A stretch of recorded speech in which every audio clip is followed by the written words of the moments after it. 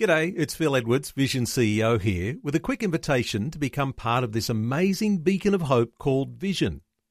Together we can put our love into action to help people of all kinds build or rebuild their lives on the truth of God.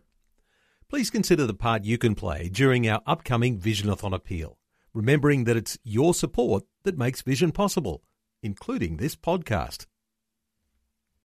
The story. That was a particularly hard time of my life. You know, I look back now and I think God was really there, but at the time I felt abandoned by everyone, by my family, by God, because I felt, the way the surgery was explained to me was that it was extremely risky. I could potentially die, but also I'd had a rough time. I was not raised with my biological father. He would come and say hello, but then he'd say, I don't want anything to do with you. G'day, I'm Jimmy Colfax. Welcome to The Story. Well, Terri Higgins was given only a 5% chance of surviving because of severe health challenges she encountered when she was only 2 years old. But, as we will hear today, Terri has gone on not only to survive, but has thrived despite living with a disability. Also, joining us in today's conversation is Terri's friend and recent guest, Kim Black, who was born blind and is also no stranger to having to overcome challenges because of a disability. Terri and Kim are having a chat with Eric Scatterbo in our Melbourne studios. Welcome back to the program, Kim Black. Thanks, Eric. It's good to be here. You have a special friend that you'd like to introduce us to today? Yeah, I brought along my friend Terri Higgins, who I met 3 or 4 years ago at church, and she's got an incredible story and, like myself, has had some challenges growing up with disability and that kind of thing, so I brought her along to share with us today. Welcome to the program, Terri. Thanks, Kim. Great to have you with us and looking forward to hearing your story. So we'll go back to the very beginning. Growing up, what was life like for you? I was raised primarily by my mother, with a bit of influence with my grandparents also, but yeah, mostly by my mother, and it could have been a little bit of a difficult time as I was quite ill in my younger years. I was diagnosed with cancer when I was 2.5. And how did they know something was different? So when I was about 2, I was falling over a lot, migraines, different things that were just not normal for a 2-year-old child. And my mother took me to a GP. GP said, dunno, go back home. We went back about 3 times, and eventually the GP said, I'll take her to the emergency department at the Royal Children's because they noted my left arm wasn't working. So we went there, we had a number of tests, and they discovered a large tumour in my spinal cord. Was that the only tumour that you had? At the time, yes. It was found in my spinal cord after an MRI, and my mother was told that I had less than 5% chance of survival. Wow. And if I did survive that, I would probably only get about 5 years, if that. So there was a lot of prayer going on in the church that I went to with my grandparents, with my mum. And straight away they had me on chemotherapy and also did some spinal surgery to debunk the tumour and relieve pressure, which unfortunately they found wasn't working after several attempts. So after that, they actually took off part of my spine in order to relieve pressure, but just left the tumours alone. It wasn't until about 6 months later, when I was about 3, they thought the tumour had spread to my brain, but in fact it was a different type of cancer, which they discovered 11 years later. Just a separate cancer not related to the original one? Is That's that what correct, you're saying? yes. Oh, wow. So you, at this point, have cancer in your spinal cord and tumours in your brain as well? That's correct, which was incredibly scary for my family. For me, being a child, I wasn't particularly afraid, although, of course, I didn't know exactly what was going on being so young. The biggest issue I had was being in the hospital, having chemotherapy and surgery. I was afraid then, not because of the possibility of dying, but because I was so sick, and obviously my mother couldn't stay all the time. So being left with nurses or with other family members, that was particularly scary for me. Not knowing where my mother was and being on heavy doses of chemo, not being well. But my grandma and my mum and my grandpa really led me in my faith in that stage when they would pray with me a lot. We'd talk about God, we'd pray about God, and, you know, for my mum as well, because she was young, and so she was afraid of obviously losing her child, but not knowing what to do, not being in that situation. Were you her first child? Yes, I'm her only child. You mentioned feeling sick a lot at that stage in your life. What was happening? Do you remember how you were feeling and what was happening for you? Yes, look, I think throwing up a lot because of the chemo, and generally in a lot of pain. So part of the draining the tumour, when they did that, would relieve the pressure, but when they found that it kept filling back up, they stopped doing it, and I still had that pain from the pressure. So I had a lot of pain, particularly my left, which was the arm that was paralysed, and there wasn't a lot of relief except for heavy painkillers, which we had to be careful with being so young, and just sick from chemo. You know, not a nice feeling, really. Yeah. So they didn't really, I mean, just being honest, they didn't think you were going to make it. No, they didn't. The approach was generally more or less treat now rather than prevent, which then caused issues in the later years with my spine. So for you, how did that impact your movement? You mentioned that your left arm was already paralysed. Was there anything else going on? How has that affected even your physical appearance? Yeah, look, the surgery that they did and the treatments they gave me, so they did spinal surgery on me 3 times, and they also gave me 3 rounds of high-dose chemotherapy and radiotherapy. Wow. For me, the spinal surgery caused what is called the swan neck deformity. Basically means your spine goes in an extreme S shape. So the top half bends over and the bottom half sort of bends back, if you like. But that has caused some severe pain, some height loss. So I've actually lost quite a bit of height.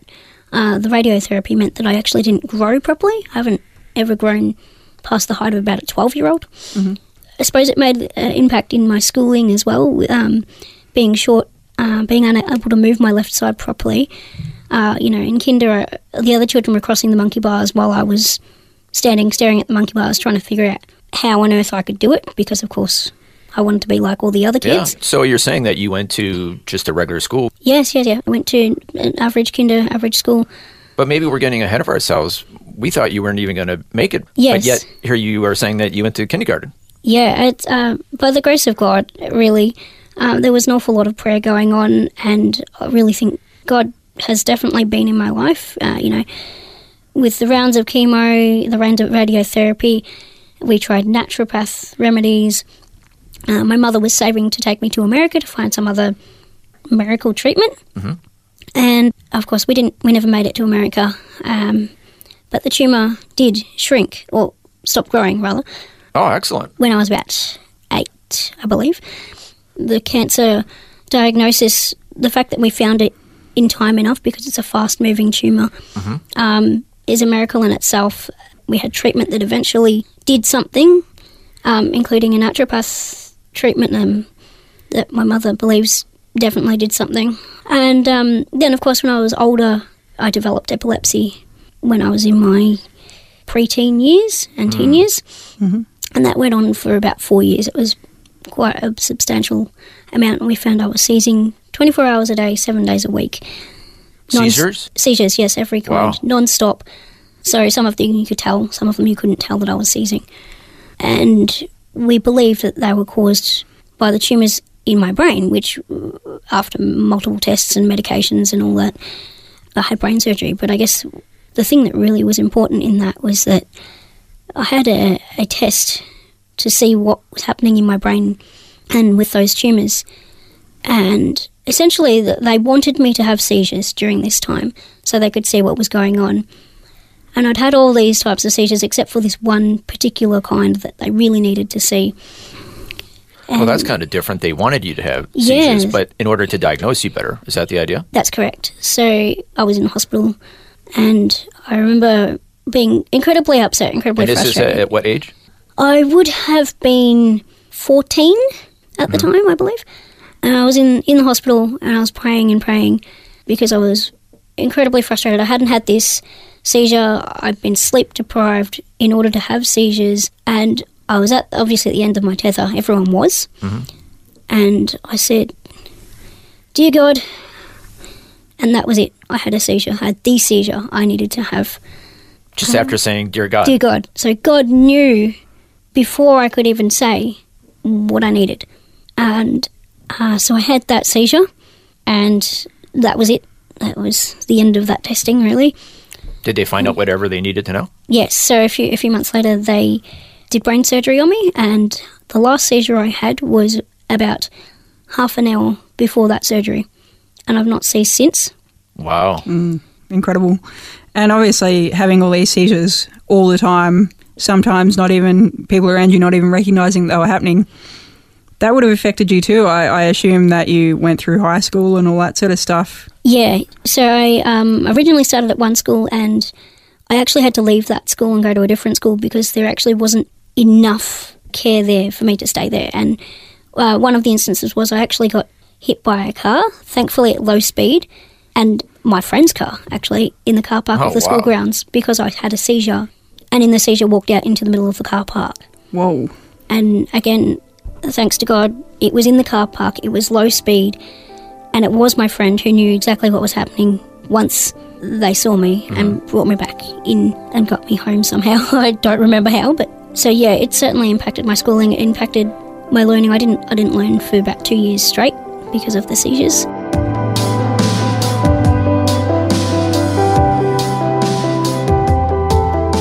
You're listening to The Story. Today, Terri Higgins is sharing her life journey.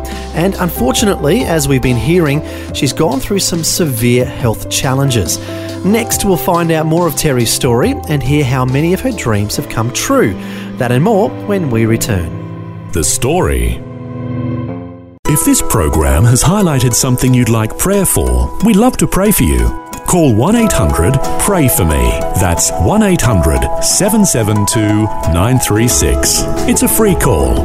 Or text 0401 132 888.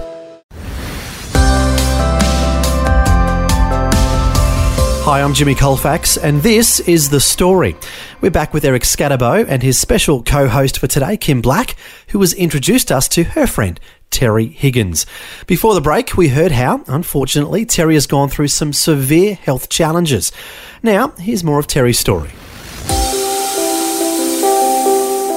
I think, it was really, really important for me during that time, I think, with God in my schooling, and that, I would pray, oh God, help me with this test. And it was a minute prayer. It was something I said, schooling doesn't really matter at the time, but it does matter because I wanted to, I wanted to do what everybody else was doing still and go ahead and get a job when I was older and, go to TAFE or uni. And, he answered my prayers. I did pass my tests and I did go to TAFE.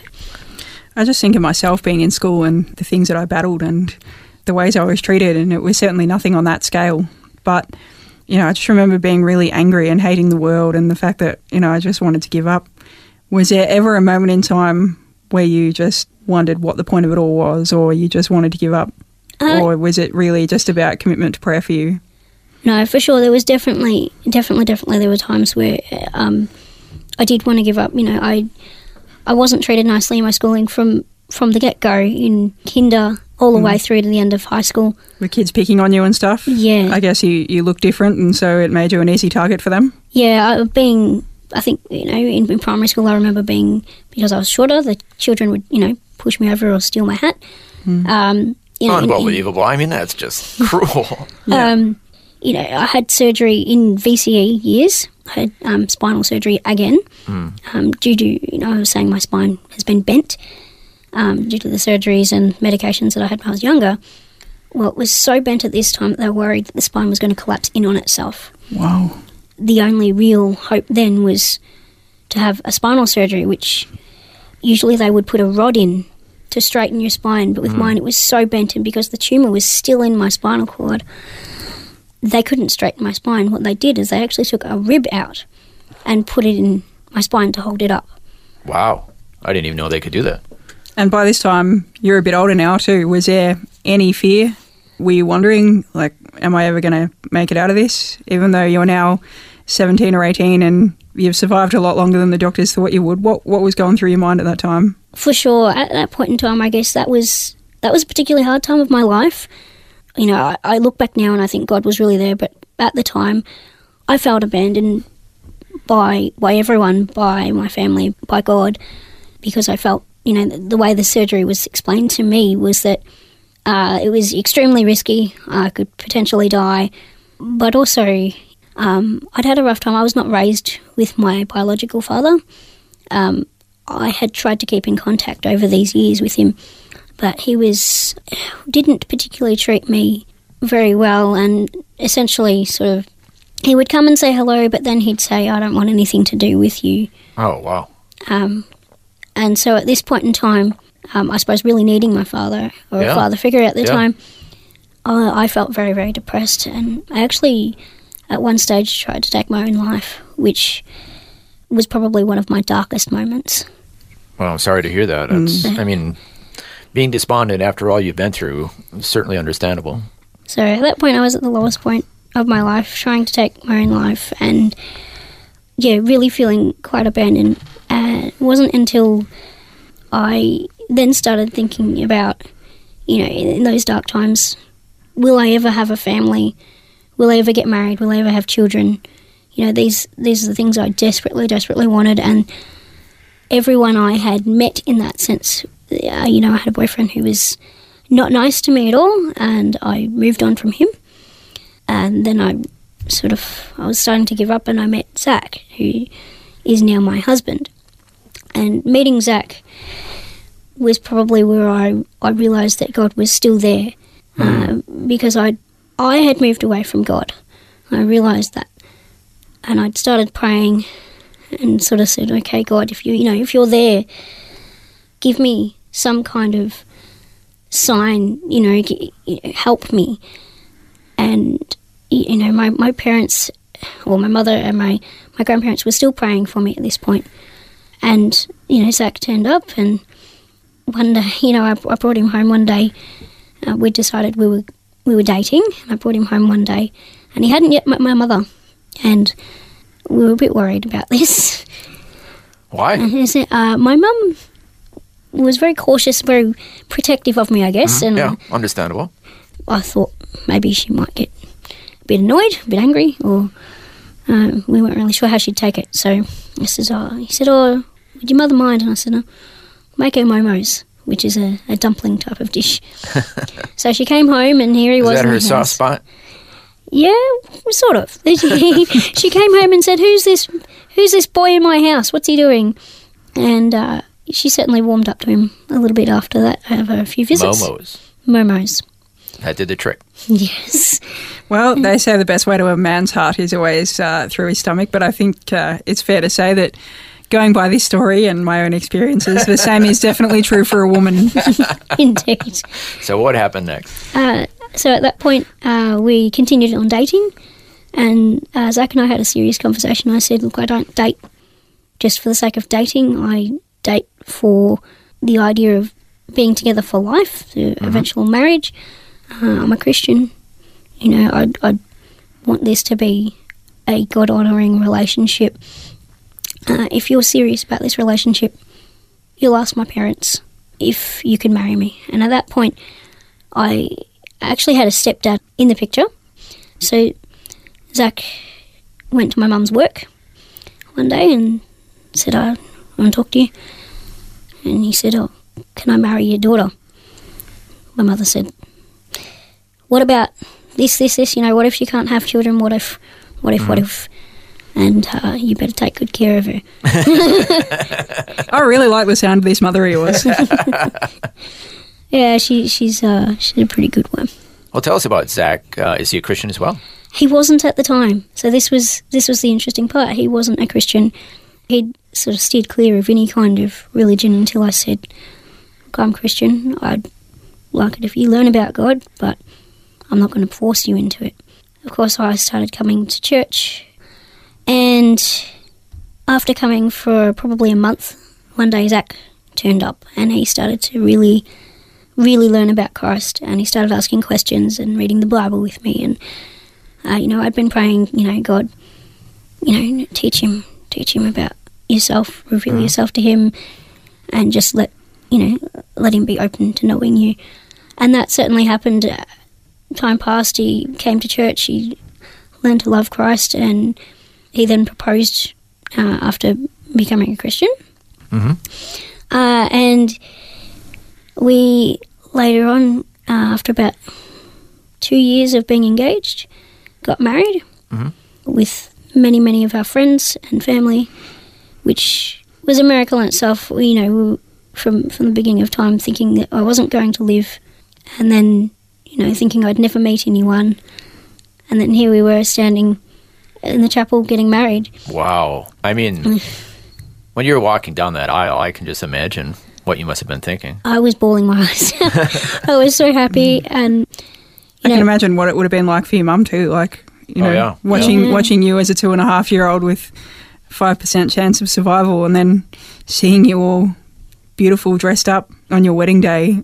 I think one thing that's really standing out to me is that the way God sort of delivers us, I suppose. Like, you were at a really low point of taking your own life and wondering if you were ever going to meet anyone that you could share your life with, and then this amazing man turns up, and he's really changed your life, and his own life has really changed as a result of this as well, and he too has been transformed by Christ. Yeah, I think, it's definitely that God is always there. He had his hand in everything, and I think my mum had been praying, and she was pretty happy. I remember she walked me down the aisle, and I remember being held by my stepdad and my mum walking down the aisle, thinking, thank you, God, this is, you really have delivered everything I ever wanted, from, getting better, being able to move a bit better, to having the surgeries, to having the seizures disappear, and various, different treatments, just getting them to work. Mm. And then, of course, another one for us was the really big movement after we married. We talked about having children, and we questioned whether I could have children. So we did. We went to a hospital, and they said, we'll do these tests, did these tests, and they said, oh, look, you're capable of having children, but we don't recommend it. We're not going to support it because it's pretty likely that you could die, or if you didn't die, the child would die. Which, again, I was feeling pretty low at the point, and, Zach, we prayed, and I said, I think for me one of the biggest moments was when I said, please, for the next appointment, give us a turnaround. And so we went back to the hospital, and I had asked in the previous appointment for a second opinion. I came back and they said, we've got this opinion back. This lady says, yes, you could have children. Yes, it's risky, but it's certainly plausible. And at that moment, I cried. I said, thank you, God, for, answering my prayer. And they did move us to another hospital. I went to another hospital who, they redid all the tests for their own documentation, and they said, yeah, it's definitely possible. Come back when you're pregnant. Wow. And how long did it take you to get pregnant? Probably took 2 months. 2 months? Wow. 2 months. It was not long at all. That's incredible. The first one, we actually had a miscarriage the first time, which was very sad. Mm-hmm. But the second one, when we fell pregnant, it was one of those feelings you just know God was there. And he's a miracle. He's now about to turn 3. Cheeky, smiley little fella. That's your boy, Matthew? Yes, as you said. Yeah. 3 years old. And he really is a gorgeous little guy. He's full of life and happiness, and he's a joy to have around. And against all odds, you've got not just one, but 2 children. You've also got a 5-month-old daughter now. Yeah, I was going to say, my wife, Jean, is in the studio next to us, babysitting your 5-month-old daughter, Rachel. Yes. And my wife is really enjoying this. But you're a mother of 2. We're running out of time, but how can we wrap this all up? It's certainly, oh God. Mm. I look at them and I see, I think I could have died when I was his age. And they could have had a disability. They could have come out. Both healthy? They're both healthy. They're both fine. There's not a drop wrong with them. Healthy, delivered, full-term babies. And you got through the pregnancy, obviously, and you're okay? Yeah, they were worried about many things, but we had a textbook pregnancy. It was amazing. Wow, it just shows God really can use any situation for his own glory, can't he? He can really turn anything around, and yeah, we praise him for that. Amen. And finally, how are you doing health-wise? I'm fine. I don't have any issues now. I generally get on with life, I suppose, as much as any other person would. The occasional pain here and there, but not really. I do struggle with some things. Not being able to use my left arm properly means that I can't hold two kids at once. And I guess now with Matthew being older and running around and all of those things, he's a lot harder to lift and definitely keeps you on your toes a lot more. He certainly does, but God has given him some good sense. It's one of the joys that I hear on a regular basis. I say to him, "What do you want to learn?" And he says, "I want to learn about Jesus." Wow. And that's a good reminder for me that Jesus really is, he's really in my life. He's there all the time. Well, Terri Higgins, thank you so much for sharing your inspiring story with us today.